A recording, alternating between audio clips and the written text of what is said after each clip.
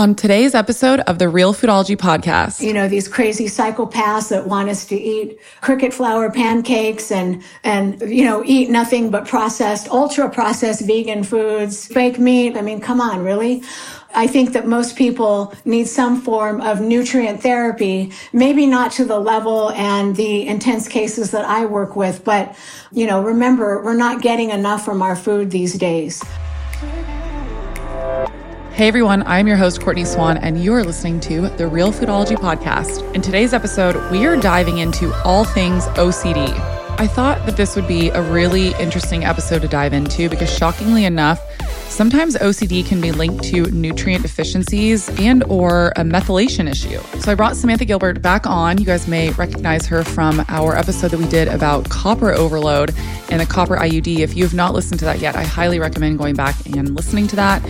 But I brought her back on today to talk about all things OCD. We talked about the signs and symptoms. We also talked about what's going on when someone is dealing with OCD or OCD-like symptoms, how methylation and under-methylating contributes to this. We also talked about nutritional deficiencies, what lab work to ask your doctors about, how to improve OCD symptoms, and so much more. So with that, let's just get into the episode. Friends, if you are loving the podcast and if you would take a moment to rate and review it, it would mean so much to me. It really, really does help this podcast, and it takes about 2 seconds of your time to leaving a rating and review, and it means so much. So I really appreciate your support with that. I hope that you guys love the episode as always.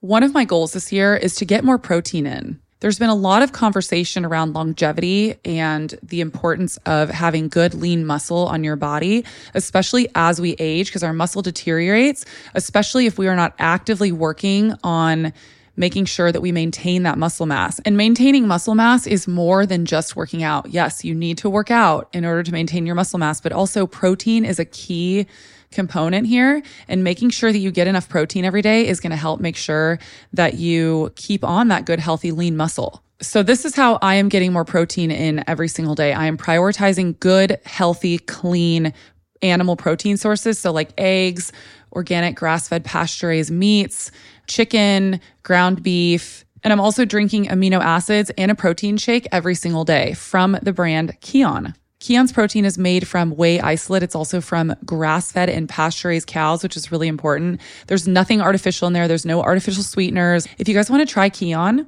go to getkion.com/realfoodology. That's GETKION.com/realfoodology. And you are going to save 20% on monthly deliveries and 10% on one-time purchases. I recently got some lab work done and I found out that I'm dealing with some gut issues right now. I have a little bit of dysbiosis, which is a imbalance of the good and bad bacteria in my gut. I also have low HCl, hydrochloric acid, which is what helps your body digest and break down your food and also assimilate the nutrients from your food so that you can get everything out of your food. Also, my magnesium was a little bit low. So I'm going to talk a little bit about a couple things that I'm going to be taking to improve my overall health and to restore my gut. It is important to note that I will also be taking a root cause approach here, and I'm going to be working with my doctor to figure out why exactly this is happening.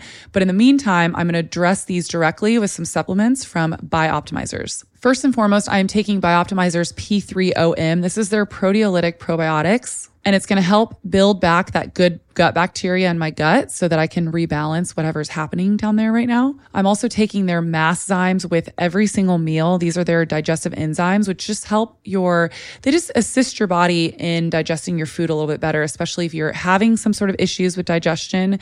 Even if you're not having issues with digestion, digestive enzymes really do just help with overall digestion.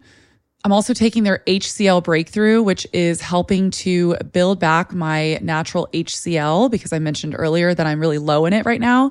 So I'm taking that with every meal to hopefully build that back up. And then last but not least, I'm taking their Magnesium Breakthrough, which I've talked about a lot on here. It has 7 forms of magnesium. And there is no other product on the market that offers such a full spectrum coverage of all 7 different forms of magnesium. As always with Bioptimizers products, they are vegan, gluten-free, they're soy-free, they're also free of any fillers or other junk that's not needed in there. It's just a really great, clean product. If you guys want to try any of the products today that I mentioned from Bioptimizers, make sure that you go to bioptimizers.com and use code REALFoodology and you're going to save 10%. That's BIOPTIMIZERS.com. It's also important to note that they have a digestive health stack, so you can get the proteolytic probiotics, the HCl breakthrough, and their mass enzymes in a bundle. So you'll save a little bit of money if you want to buy all of them together. Make sure you use code REALFoodology and you are going to save 10%. Samantha, I'm so excited to have you back on the podcast today to talk all about OCD. Woohoo! OCD. Yes, I'm very excited. Thank you for having me, Courtney. Yeah. Well, I loved the last episode that we did together, and we had talked a little bit about this, and I was like, you know what? I want to just do a whole episode on this because I feel like a lot more people struggle with this than we realize, I think. Even on just like a small little level. Like obviously there's like full-blown OCD that people really struggle with, but I think a lot of people have like little tendencies, and I want to talk about really what the driving factors of that is. So what are some of the main reasons why someone might be struggling with OCD? Yeah, great question. There are several reasons. The main one that I see in my clinic is something called, methylation imbalance, under or over methylation, usually under methylation. That's a key driver. Also, gut infections and microbial overgrowth and things like that, yeast, certain types of bacteria, can also create a lot of OCD-like symptoms. And then heavy metals. We talked a lot about copper, the copper IUD last time, and how when dopamine is lowered and norepinephrine is increased, which is what happens when there's too much copper in the body. We can call that a toxicity or an overload. I prefer to use overload. It's a little softer. I think it doesn't upset people as much. That can also create OCD-like symptoms. And then things like zinc deficiency, which I see often in my practice, and a condition called pyrrole disorder, which is, I think we talked about this last time. It's a double deficiency rather, of zinc and vitamin B6. And, those are important nutrients for the brain to function optimally, for neurotransmitter activity to function optimally. And so OCD can be a cause of that as well. So lots of underlying causes. It just depends on the individual. And of course, testing is really important to figure that out as well. Yeah. Wow. And that's so interesting that you said a deficiency of zinc. And then there's also that link of too much copper. And we know that copper and zinc work together synergistically in the body. Mm-hmm. So I'm sure there's a thing happening there as well, right? As copper goes up, the zinc goes down. And so then it's leading to a deficiency of zinc. Wow, that's really fascinating. Well, one thing I'll say about that, Courtney, is, I think we talked about this last time as well, and it was such an important conversation, is that copper may be high, but zinc might be normal. It doesn't necessarily mean that zinc is low. So I say this because a little bit of a disclaimer, I don't want your listeners to run out and start taking zinc, because that can create a detox response that is not so pleasant, shall I say. Yeah. So there are a lot of variations. Copper can be normal. It can be actually low. Zinc can be low along with copper. We need to also look at a copper binding protein called ceruloplasmin, and that also plays a role in how copper is bound, whether it's bound or unbound, and how that impacts the body as well. So a lot going on there, but yes, there's a wide variety of variation, and all of those can create OCD-like symptoms. I want to say OCD-like symptoms because true OCD is really from something called undermethylation, which I'm happy to get into that a little bit more as well. Yeah, I really want to talk about that. Before we go into that, I want to ask you, what exactly is happening when someone's either experiencing OCD or OCD-like symptoms? What are maybe signs and symptoms to look for, either if you're a parent of someone where you feel like the kids might be suffering from that, or if you're feeling like you might be suffering from that yourself? Yeah, that's a really great question. Repetitive behaviors are kind of a hallmark of OCD. I'm going to use myself as an example because when I was really struggling and I did for most of my life struggle with OCD, depression, anxiety. I was suicidal at various times. But the repetition of and the obsession with body image was something that I was very much focused on. So when we're talking about traditional OCD as a result of undermethylation, which we'll get into, there are usually one or two things that an individual will focus on, and those repetitive behaviors and obsessions with those behaviors are hallmarks of that. So I mentioned the body image. Of course, I was very obsessed with, all the different types of foods I was eating. I was always on some kind of diet. But there are other categories or factors that fall under OCD that I think people are not aware of that I think would be helpful. So eating disorders are under the umbrella of OCD. In fact, undermethylation and zinc deficiency are hallmarks of anorexia, something I see in my practice for many years now. Addictions, and that's because dopamine is lowered. We'll get into that as well. Constant checking, arranging, counting, repeatedly cleaning items that have already been cleaned. I was a part of an outreach clinic with two of my mentors several years ago, and we had a patient that would come to the clinic and her entire sleeve would be soaking wet because she always had to be washing her hands several times a day, afraid that they were dirty even just a few seconds after washing. Intrusive thoughts are also another hallmark of OCD. In fact, I work and have worked with several young ladies that have struggled with the fear that they might harm their babies shortly after giving birth. And that can actually happen for several years after. And they're always undermethylated. And there are a lot of things that we can do to correct that without medications. So that's another thing I want to encourage your listeners to know. High inner tension. So anxiety and OCD always go together. Sometimes that's difficult to discern. I hear often, I'm not even sure if I'm anxious. I just know that I'm thinking about this all the time. I'm ruminating. I'm in my brain a lot. I certainly was in my brain a lot, when I was kind of at the height of my OCD and my challenges with, again, depression and anxiety. But those always go together. Depression is sometimes there, not always, but it's often a part of that process. Fear of contamination, kind of going back to the cleanliness. Persistent sexual thoughts are also a hallmark of OCD, or can be, not in everyone. But there's generally a lot of inner tension, but we come off, and I say we because, I am undermethylated.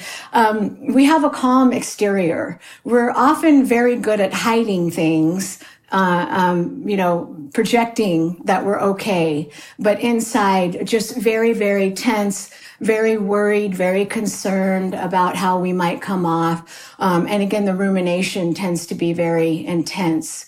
So I hope that's helpful. I think that understanding what it feels like in someone's body if you don't struggle with OCD is really important, especially if you have a loved one or a friend that's struggling. Yeah, no, that was really helpful. This is really fascinating. So you keep bringing up undermethylation. So let's talk about that. How does this impact OCD and just someone's overall mental health, and what does it mean? Yeah, so I think the best way to answer that is kind of to talk about what methylation is. It's a chemical process that regulates every cell and tissue in the body except for red blood cells.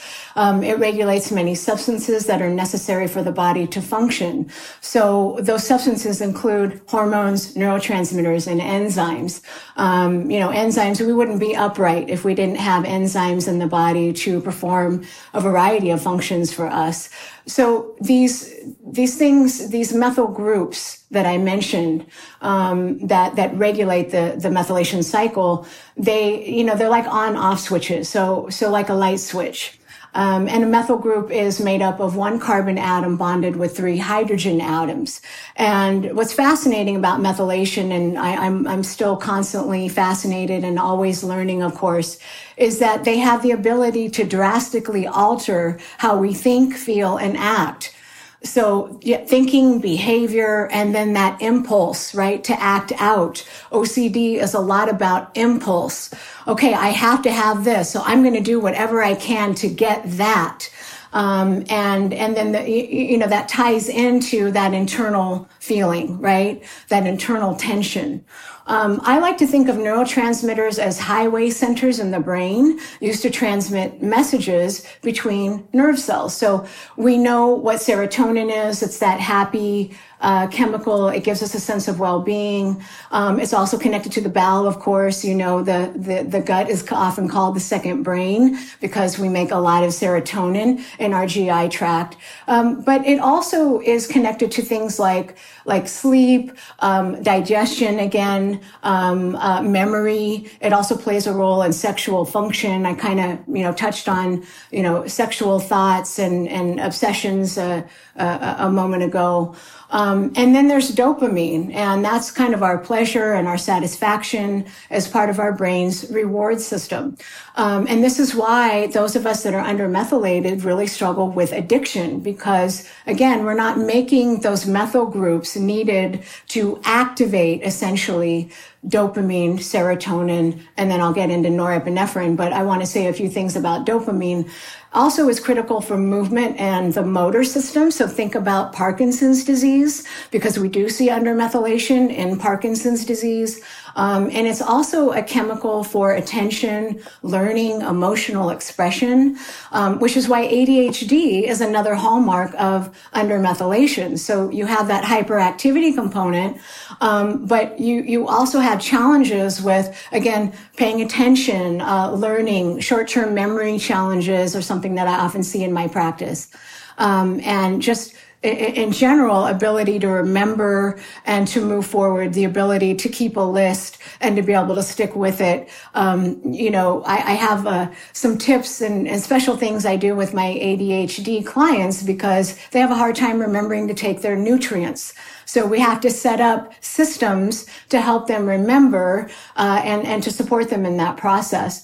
And then I want to talk about norepinephrine as well because most people are not aware of what that is. It's also called noradrenaline, and that is a chemical that is released by the adrenal glands. It is also another regulator of attention and impulsivity. So there's that ADHD again, right? And again, also OCD. It's also part of the body's fight and flight response, and it has a direct impact on heart rate and blood pressure. And all of these things are hallmarks of OCD, right? There's a physiologic response that we feel when, we start getting really anxious and we go, okay, I got to go and do this. For me, it was, I'm going to go to the store and I'm going to get a bunch of food and I'm going to go on a binge. But then afterward, I had this process of, green juice for several days, sometimes weeks in a row. And then I would do this exercise thing. So I had a system. And, as I shared, it's usually one or two things that we focus on. Overmethylation is another creature. We can get into that if you'd like. But most people are undermethylated that have a methylation imbalance. So we have a few overmethylators, but the majority are deficient in these methyl groups that I shared. Okay, this is absolutely fascinating because this is something that I have been working on in my own life, and hopefully this resonates for other people. But I recently found out that my, across the board, like my B vitamins were pretty low. And also I have the MTHFR gene, which I knew. And I'm curious to know what that role plays in all of this as well, because we know that if you have the MTHFR gene and you're not taking a methylated B, your body's not actually going to be able to even take that B vitamin. It needs to be methylated before you take it. So I'm wondering, is there a connection there between that and OCD as well, if you're not taking a methylated B? Yeah, if you don't mind, I'd like to talk about this a little bit more because I think there's a lot of confusion about the MTHFR enzyme and its action and its process as a part of the methylation cycle as a whole.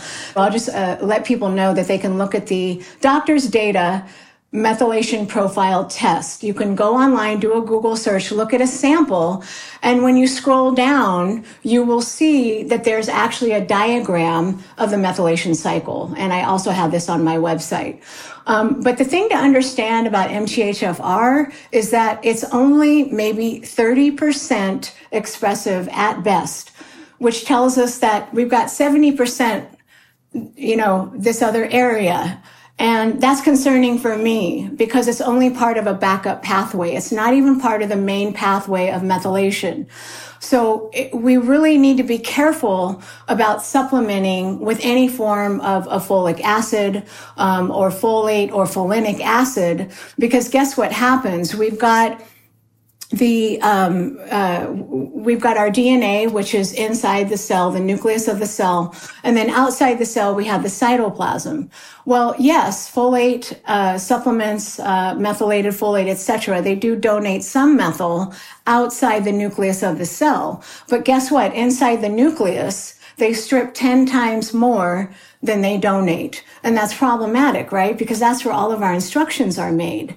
And do we want to be taking supplements that are going to be stripping away what we already don't make enough of?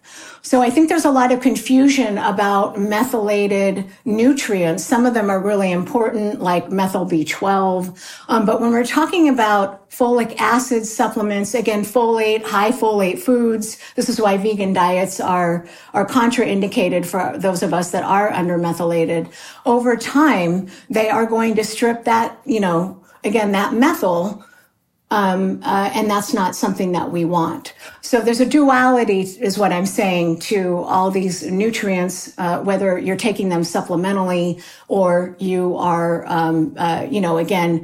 taking a lot of or eating a lot of high folate foods, as in a vegan diet. So I think that's important. I'm not saying that MTHFR doesn't have some validity in other areas, but when we're dealing with mental health, and we know that someone is, again, undermethylated, we have to be very careful with folic acid and folate-based supplements. So I hope that makes sense, kind of breaking it down that way. Yeah. So how would we know whether or not that's going to affect us individually? Is this something that you just figure out? Testing is how we determine methylation status. Mm-hmm. But here's the thing about methylfolate specifically.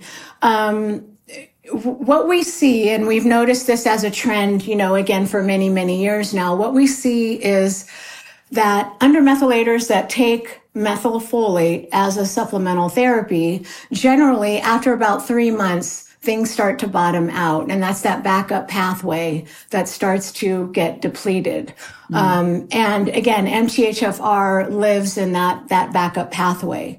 And what's happening is, as I shared, in the nucleus of the cell, over time, you might get that initial bump and feel better and think, oh, wow, this is amazing. But over time, that depletion of methyl is what's causing you to bottom out. We've seen several people respond, have horrific responses over time to methylfolate supplements. So that's where I think we just need to be mindful and be careful and, always get proper testing. MTHFR has no way of telling us someone's methylation status. There's a tug of war between the SNPs, the mutations, and, we might have 10 over here for under, we might have 12 over here. But we can't determine that with a genetic test. Those tests have not proven to be, they're not sophisticated enough to tell us that information. So that's why we always want to look at other testing. I mentioned the methylation profile test from doctor's data. That's one that I use quite a bit, to really see, how someone is methylating, what's happening in each area of the methylation cycle. Okay, that's really interesting. I'm now curious I want to check my supplement after this episode to see if mine has folate. I think it does. It probably does. Most B complexes, I'll just say, I think there's maybe One that I can think of that doesn't, but it has other things in it that actually can deplete dopamine. But all of them are going to have, whether it's folinic acid, folic acid, methylated folate. I mean, the different forms, all B complexes have that in there. And that's why I never do multivitamins or, complexes, because there's always going to be something in there that might be problematic, down the line. Now I do want to say one thing. Now, if homocysteine is elevated in an undermethylated individual, that must be addressed first before you can dive into treating undermethylation and using what we call methyl donors, certain nutrients that are methyl donors to help bring more methyl into the system. But that has to be treated first. And guess what the best way to treat that is? It's going to be, folate, folinic acid. I like folinic acid. It's a little bit more metabolically active. But whatever form you use, you have to treat that first, bring that down, and then you can start addressing the methylation. So I'm kind of giving you a lot of information here, but I want people to know that there are instances where we need to utilize a small amount of B9, whatever form is appropriate for the patient, for a certain determined period of time so that we can bring that homocysteine down. There are other ways to bring it down or helpful, but none of them work as fast or as well as, just straight folinic acid. B12, vitamin B6, these are all important as well, but you're going to be spending a long, long time trying to lower homocysteine by just taking B12 alone. Okay. Yeah. All of this is really fascinating. I mean, I mentioned earlier that I started taking a methylated B complex, and I've noticed a huge shift in a lot of different areas of my life. I have more energy, which is to be expected. But I feel like my mood has been elevated. And then I have this thing with the stove that a lot of my friends relate to that I would consider to be like OCD-like symptoms, because I have a dog. And one of my biggest fears is that I'm going to leave the oven on accidentally. So when I leave, I have this I check the stove like a little bit too much. But since I started taking this methylated B complex, that fear and that kind of what's the word I'm looking for? Like repetitive thought in my brain has really, really calmed down a lot. Mm-hmm. Yeah. Yeah. And it will, because there are a lot of wonderful B vitamins that are important, that are low in those of us that are undermethylated. I mentioned vitamin B12 is critical, vitamin B6. That's something that I utilize in my practice quite a bit. And that is going to be in what you're taking. So there are some wonderful nutrients. I don't want to knock B complexes. They really are amazing, and they really are important. Again, my concern is over time, if you're taking a high dose of specifically methylfolate or, again, any form of folic acid or folate, over time, that's going to deplete, the methyl in your system. So then what would be the other solution? Because this is providing a pretty big solution for me. So then what would I do in place of taking that B complex? Yeah, excellent question. So the way I work in my practice, I'm working more with individual nutrients. So we want to make sure we get the appropriate Bs in, and I mentioned those, and leaving the ones that are contraindicated out. So I'm just utilizing, working more with single nutrients, and making sure that they're in the appropriate doses for the individual's chemistry. And there's so many other factors. I mentioned gut health. And as you know, I know you've talked about gut health a lot, and you do talk about it a lot. The importance of looking at malabsorption, and nutrient deficiency and sufficiency in relation to that is really, really key. Some people can't handle vitamin B6, and that's probably because they're very high in yeast and or bacteria. And so that's what's triggering, that reaction from vitamin B6. Your diet's amazing. But the way to address that and answer to your question is really to look at, single nutrients in the appropriate doses. I want to take a second to talk about some of my favorite Organifi products and why I love them. When I first started getting into health, I was an avid juicer. I was buying fresh veggies every couple days and wearing out my juicer and also wearing out myself by trying to constantly juice vegetable juices because I wanted to flood my body with all of the nutrients, the phytonutrients that you get from green juices. But after a while, I was like, I cannot keep doing this every day and also maintain my job, maintain my social life and everything else.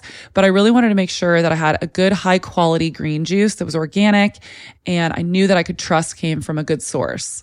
So when I discovered Organifi, I was so happy. They not only have a green juice, but they also have a red juice. And I really like to mix them together because it really helps with the flavor profile. And you're not only getting all of the green phytonutrients from the green juice, but you're also getting all the antioxidants from the red juice. So it's like a win-win situation. I also really love their chocolate gold. It's their low sugar hot chocolate mix. And it's loaded with ingredients like lemon balm, turkey tail, magnesium chloride, and reishi. Oh, there's also turmeric in there as well. So it really helps to calm down your nervous system before bed, and it really makes me sleepy. It also helps with digestion because you have the turmeric in there, you have cinnamon, you have ginger, black pepper, so it's helping with digestion and inflammation. I'm a really big fan of this. You can also put it in your coffee in the morning, and it kind of helps to balance out the jitters that you might get from your morning coffee. And then another product that I'm really loving and taking every single day is their liver reset. Modern living is incredibly taxing on our liver. Like just existing is hard on our liver because we are constantly being inundated with pesticides, heavy metals, environmental toxins, not to mention if we drink alcohol, that's also going to put a strain on our liver.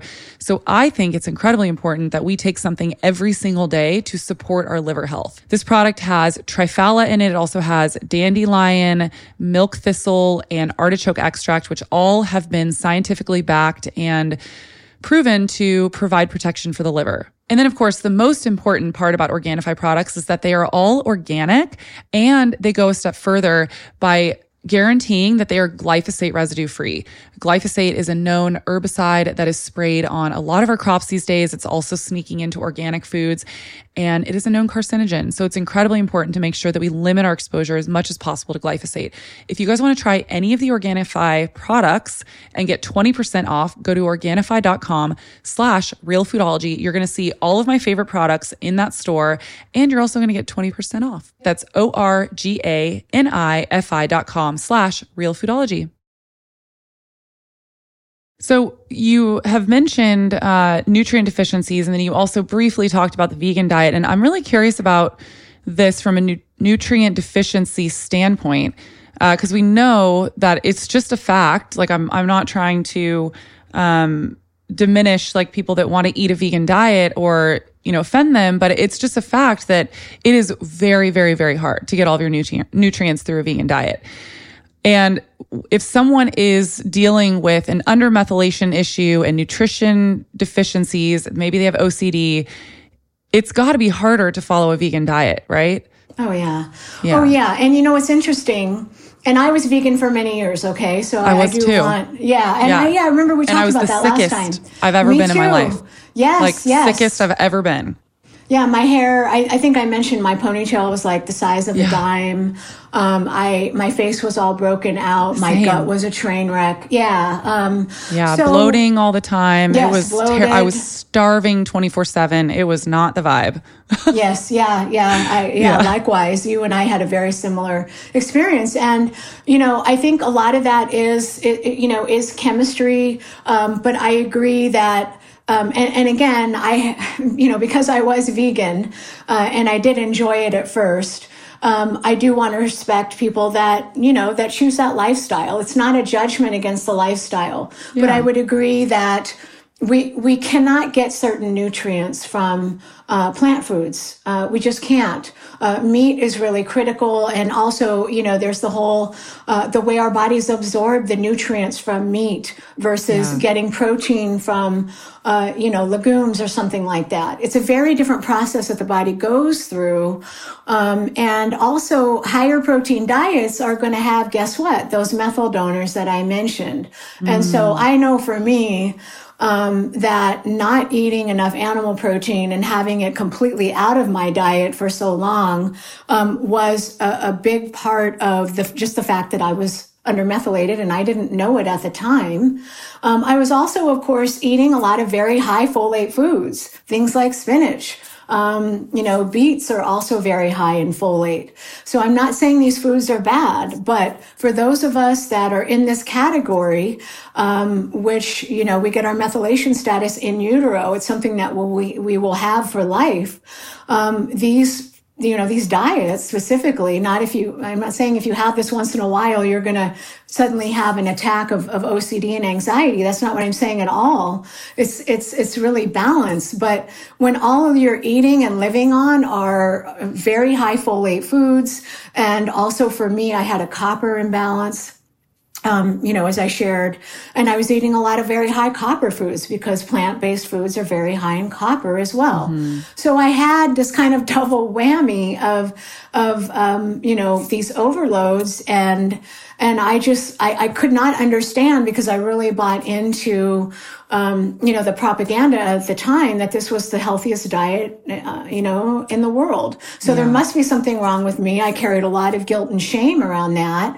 But to your point, when I started adding in more, animal-based foods, high-quality animal-based foods, my health really turned around. It was really phenomenal. So I hope that helps. We want to make sure that the diet and the nutrient therapy, which is basically, therapeutic doses of nutrients to change chemistry. We want to make sure the diet and the nutrients are both appropriate for the individual. And that's how we create real change at that level of DNA. Yeah. And that's where you really see the impact. I guess it really depends on the individual what foods would really help in their instance. So how would someone go about even figuring out what maybe supplements will work, what foods will help improve their OCD symptoms? How would someone go about figuring that out? And all excellent questions.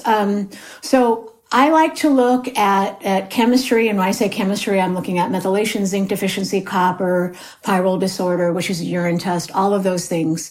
In addition to if there is a gut challenge, I'm going to be looking at that as well. So I encourage, rather than trying to shoot in the dark, I would encourage your listeners to please seek out a practitioner that understands how all of these relationships work together, and how to formulate treatment plans, and how to work in phases. You can't throw everything at someone at once. Methylation is complicated. And we have to just be very careful and go slow. And a lot of that is just understanding, and listening, to your patient and meeting them where they're at. So I guess, I want to obviously give your listeners things that they can do, steps that they can take. It's hard for me to give specific guidance on supplements because I don't know someone's chemistry, and I'm always a little hesitant to do that because, I wouldn't want someone to have a negative reaction and think, oh, this is terrible. Not necessarily the supplement. It's not appropriate for your body. Or again, maybe you have a gut infection. I talked about the relationship between vitamin B6 and how that can trigger bacteria and yeast. Unfortunately, it may not be an answer that people want to hear, but it requires some work on our part to, find the doctor that will do the testing. And if it's something that you're really struggling with, people listening, I just encourage you to seek out someone that can help you do all the right testing that you need to do. And so that's why, with a lot of these episodes, I try to just give people all the information and what they can, what kind of doctor they should be looking for, what kind of questions they should be asking for, what kind of lab work they should be asking for, because it's really hard. As the more I get into nutrition, I realize that it is virtually impossible to give a blanket statement of like, okay, you need to eat X, Y, and Z and take X, Y, and Z supplements in order to be healthy, because we are also bio-individual, and there's so many different factors involved. There's genetics involved. There's your own personal history, your health history, where your hormones at. Are you on synthetic birth control? Like, there's so many different factors involved that it really needs to be more put on the individual level. And I think as nutrition experts, we need to be encouraging people to really seek out that data for themselves, so then they can really make the most informed decisions for their body and their health. Yeah, I'm so glad you said that. And if I may add on to that, trauma and abuse are also major driving factors in chemistry, believe it or not. Things like, again, copper and zinc and the stress that trauma and abuse puts on an individual and how that changes creates epigenetic changes, obviously. And I just, it's so critical that you work with someone that can really see you. And we know this is what functional medicine means. I'm not going to bore your audience with that. But someone that has a caring spirit and really knows how to listen. I lost my hearing after my first MMR shot when I was, young. And I think I'm, as much as that, was really traumatizing for me throughout life, especially in school with these, big clunky hearing aids. I'm so glad that happened because it made me a good listener. It made me an empathetic individual to what people are going through. So I don't know why I brought that up. I just suddenly thought of it. And I think, it's just so critical to seek out someone, that really can see the whole picture and guide you appropriately because everyone's dosing is going to be different. There's several different forms of zinc, several different forms of magnesium. We all know this. Which one is best for you? Well, that depends on your medical history and your lab work. And we need to find, good doctors that are willing to do the tests and know exactly what to look for and how to help you. I've had like 5 different doctors this year just because, and all of them have been amazing and have helped me in different ways. But it's because they bring different things to the table and I've been addressing different things that I really needed help with that I could only find, this expertise in certain doctors. And it's just unfortunate that, I don't know, that healthcare is so complicated right now. It is. And I know that cash pay is hard for people. The reason that we don't take insurance, most of us that are in this space, is because we can't provide quality care if we're limited by mandates. And I think you know that. I'm sure many of your listeners are aware of that. But I spend a lot of time with people. I do the appropriate testing. And as I shared, I work in phases. And if there's a gut infection, you better believe I want to focus on that first. And then if I know someone is undermethylated or any of the other chemistries that I mentioned, of course, I want to be slowly introducing those nutrients and making sure that it's, again, very appropriate for that individual. But yeah, I'm sorry you've had that experience. Before I finally figured out, what was going on with me and my chemistry, I spent about $100,000 on my health, with different practitioners. Some helped a little bit. Some, really sent me into the depths of despair. I don't fault them for that. They were doing the best that they could, but, it can be really frustrating, but there are good people out there that, know how to, make all these connections and bring them together in an appropriate way. And again, dosing appropriately, going slow, titrating appropriately. All of that is key to helping someone feel better. Yeah, absolutely. Is there anything that we haven't gone over that you think is really important? I would say the thing about methylation, and that's why I kind of wanted to go into the MTHFR thing, is that I realize there's a lot of information on the internet. I realize it's kind of a rabbit hole. It's so confusing. One practitioner says this, the other says the exact opposite. It's just so overwhelming. But I do want to encourage people to, to kind of listen to their inner voice where that's concerned. And, again, along the lines of seeking out an appropriate practitioner. I think, if there's, how do I word this? If it's a very, if the guidance is very one-sided, to me, that's a red flag. Because as you said, as human beings, we're very complicated. We're very, bioindividuality is a real thing.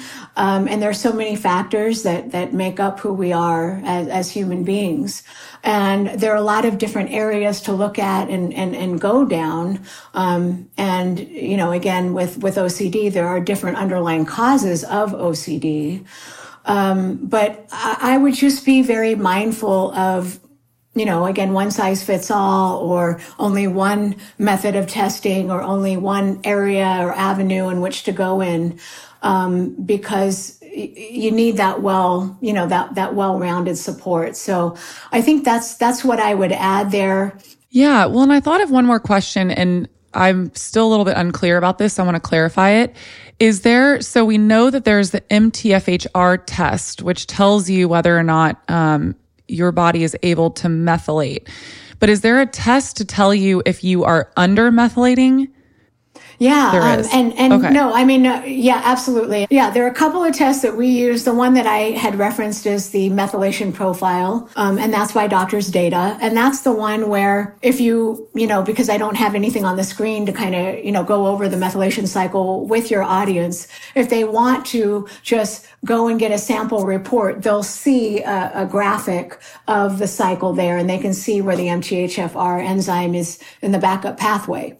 It's not in the main pathway there. So I like that one a lot, because, we're looking at methionine, which is a major methyl donor. We're looking at conversions. We're looking at different pathways and where those levels are. So that one, it's a little bit more expensive, but for many people, it can be very beneficial. But also whole blood histamine is another test that I utilize, just to determine methylation status, not to be confused with mast cell issues or histamine intolerance. Now, those things can be in the same individual that is undermethylated, but I want to make sure that your audience knows that they are actually two very different creatures, and we need to treat them differently, even though there are, going to be connections there. So a high histamine value, again, it has to be whole blood, not plasma. A high histamine value is going to be indicative of undermethylation, and then a low histamine value will be indicative of overmethylation.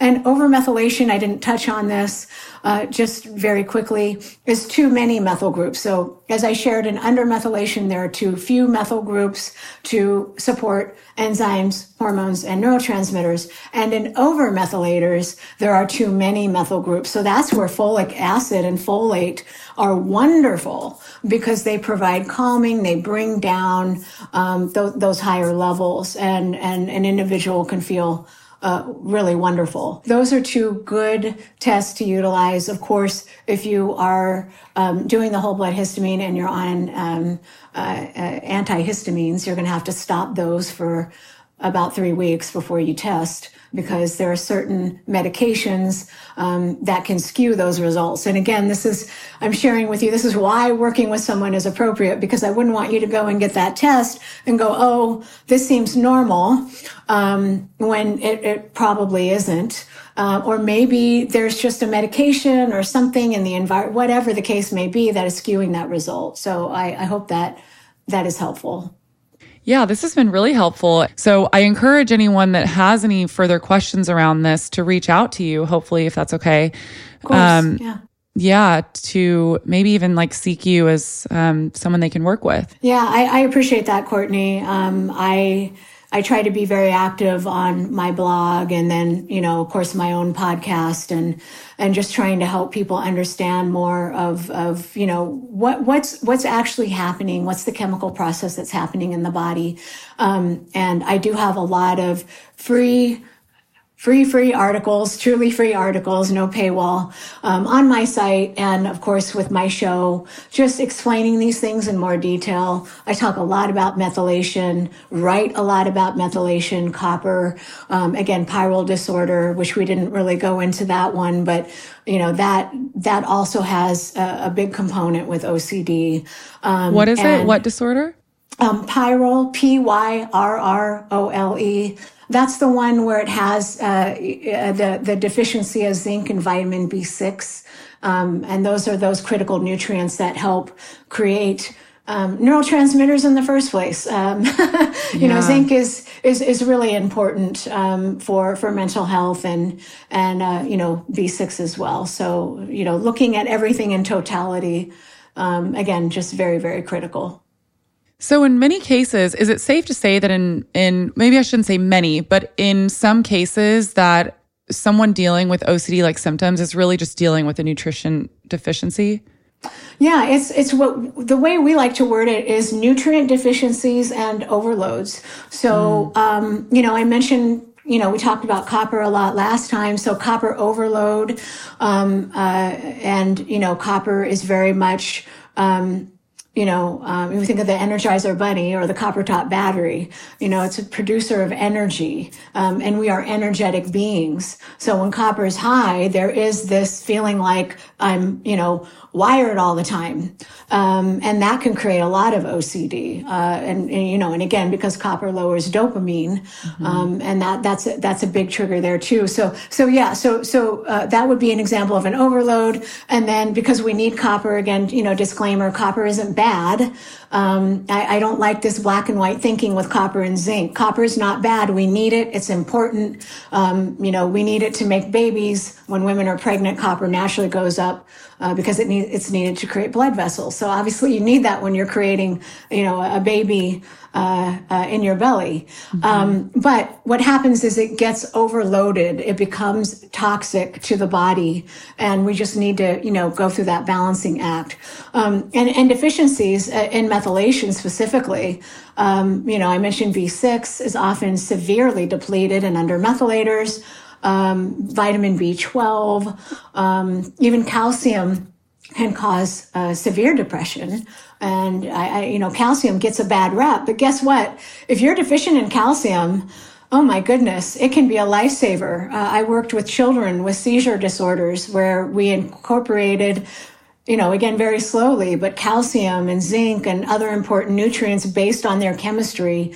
And they're doing so much better now. It's really amazing that something like a seizure disorder can be remedied with nutrients, right? And looking at the gut microbiome, because yeast and bacteria also play a role in these disorders. So nutrient deficiency is very, very common, whether you have normal methylation or not.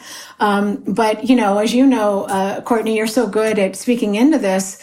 Our soils are so depleted. So therefore, even our, organic foods are not where they were even, 10 years ago. Yeah. We've got, these crazy psychopaths that want us to eat cricket flour pancakes and eat nothing but processed, ultra processed vegan fake foods. Meat. Yeah. Thank you. Fake meat. I mean, come on, really?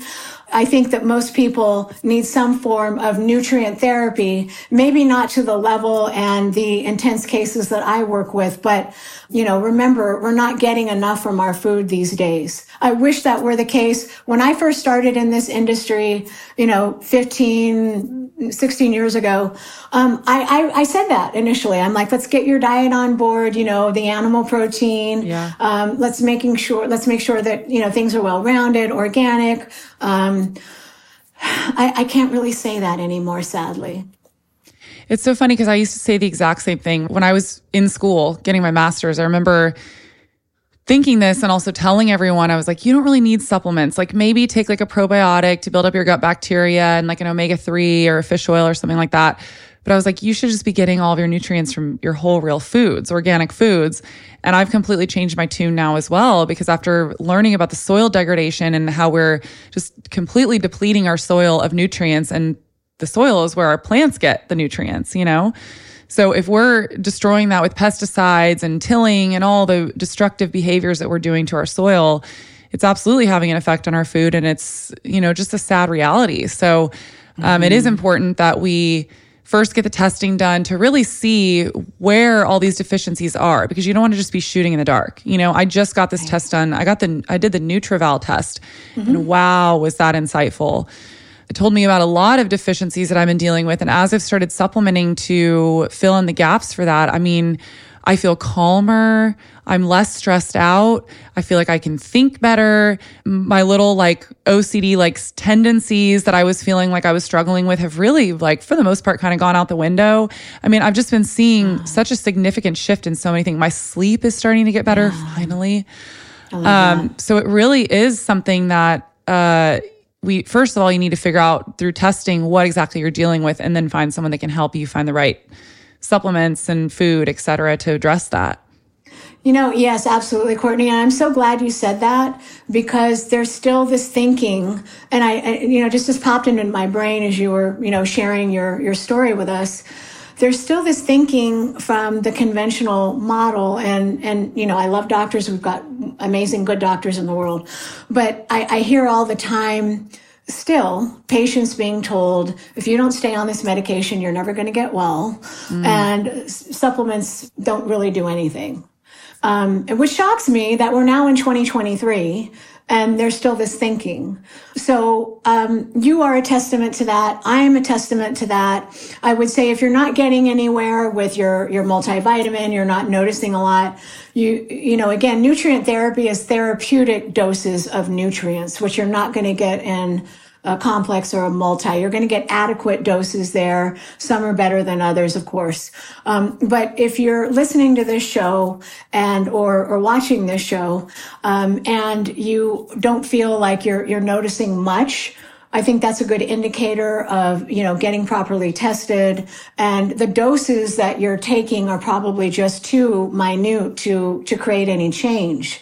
Yeah. And I think that's another important factor that also goes back to, what's happening in our environment and, the depletion of our soils and so forth. And, I'm glad you touched on all the chemicals because, that's also been ramping up over the last few years. And I think that if I just may be bold and say, I think that we're all and have been poisoned for decades.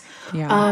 You and I know this. I don't say that to scare anybody, but that's why diet is so key. You had this wonderful question at the end of our last, time together, and you asked me, what are my basically non-negotiables, I think. Mm-hmm. And I said diet. I was honest about diet, because it is so key and so fundamental to living the best life that we can and be happy and thriving in a world that, let's be honest, is not always easy. And with so many additional obstacles and new layers and so forth, especially over the past couple of years. So diet is one thing that you can control, because there's so many things that we can't, but one thing that you can control that is such an amazing healing force. So please don't let a doctor tell you that if you don't stay on Lexapro that you're never going to get well. That's a lie. That's a lie, because I know that nutrients are powerful and I've just seen it happen so many times. So anyway, thank you for indulging me here for a few minutes. No, it was amazing. And I think that's a great place to end. I do want to quickly make a note that I think is interesting regarding pharmaceutical drugs, is that many of these drugs, their side effects are that they create nutritional deficiencies. Yes. Especially, birth control pill is notorious for this, creating nutritional deficiencies in the body. And we know that classic scenario where someone gets put on a drug and then they have to be put on another drug to counteract the symptoms of the first one. And then you're just in this mess of being on, 5 different drugs, and it all started with one. And then you're just trying to counteract all the side effects. And then you think about all the nutritional deficiencies that are happening. And, I say this often, and I want to repeat myself again. I am not at all saying that we shouldn't ever have medication and that there's never a time and place for it. That is not what I'm saying. Yeah, but I am saying is that we're overprescribing, and oftentimes we have doctors that have been trained just to look at the symptoms, and then they have a pill to match the symptoms instead of looking at the real picture of, okay, well, why is your body presenting these symptoms in the first place? And I'm not saying that you shouldn't ever be using medication, but often there are solutions outside of using medication. And if you have a doctor that's not asking you about your diet, your lifestyle, how your sleep is, all of that, then I would find a different doctor, because you want someone on your team who is going to really look at the whole picture and not just immediately throw drugs at you. There currently and never have been any safety studies with psychotropic medications. I just want your listeners to know that. I did a whole show around that. I was put on Prozac. I was one of the first children to be put on Prozac when it first came out in 1987. I want people to know, and I think, again, your listeners are going to know how corrupt Big Pharma is.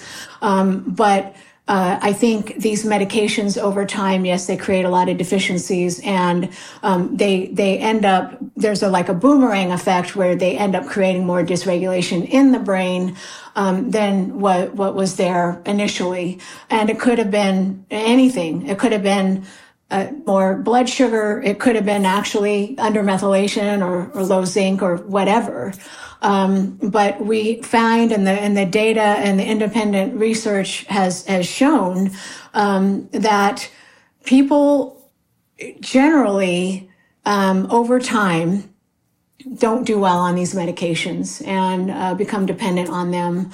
And also the data are clear that, if you just let it kind of, I of course would want to seek help from someone if it's chronic, but most people, if we're talking about depression, eventually that depression with other changes in their lives, whether it's lifestyle or what have you, that tends to wane naturally. The data are clear on that. So this speaks again to the overuse and prescribing these medications. So. Yeah. And there's a lot of money to be made off them too, unfortunately. So there's a lot of other things happening. So, well, thank you so much for coming on. Since we already went over your health non-negotiables, we won't do that again, but please tell everyone where they can find you. Yes. You can find me at eat4.life. not .com. So that's EATFOR.LIFE. I'm no longer on social media. It didn't feel good to be on social media anymore. So please come join me on my website and feel free to interact on my blog there. And my podcast is also on there as well. So thank you, Courtney. Awesome. Thank you so much. I really enjoyed this conversation. Thank you so much for listening to this week's episode of the Real Foodology Podcast. If you liked the episode, please leave a review in your podcast app to let me know. This is a Resonant Media production produced by Drake Peterson and edited by Mike Fry. The theme song is called Heaven by the amazing singer Georgie. Georgie is spelled with a J. For more amazing podcasts produced by my team, go to resonantmediagroup.com. I love you guys so much. See you next week. The content of this show is for educational and informational purposes only. It is not a substitute for individual medical and mental health advice and doesn't constitute a provider-patient relationship. I am a nutritionist, but I am not your nutritionist. As always, talk to your doctor or your health team first. Looking to build a more robust foundation in your health and well-being? From the producer of the Real Foodology podcast comes one of the most popular alternative health shows on Apple Podcasts, The Dr. Tina Show. Dr. Tina Moore is a naturopathic physician and chiropractor, traditionally and alternatively trained in science and medicine. The show features exclusive interviews with experts such as Sean Stevenson, Mike Mutzel, Mark Groves, and even solo episodes covering metabolic health, pharmaceuticals, chronic diseases, long hauler syndrome, and pain management. Dr. Tina delivers the information in a no-nonsense, real-world style, and she has the science to back it up. The Dr. Tina Show is edgy, entertaining, and informative. Every episode will leave you with a new pearl of health wisdom to expand your knowledge base. When you're empowered, you can do better for yourself, your family, and your community. Resilience is the name of the game, and Dr. Tina is here to guide you on your way. Listen to The Dr. Tina Show today on your favorite podcast app. New episodes every Wednesday. Produced by Drake Peterson and Resonant Media.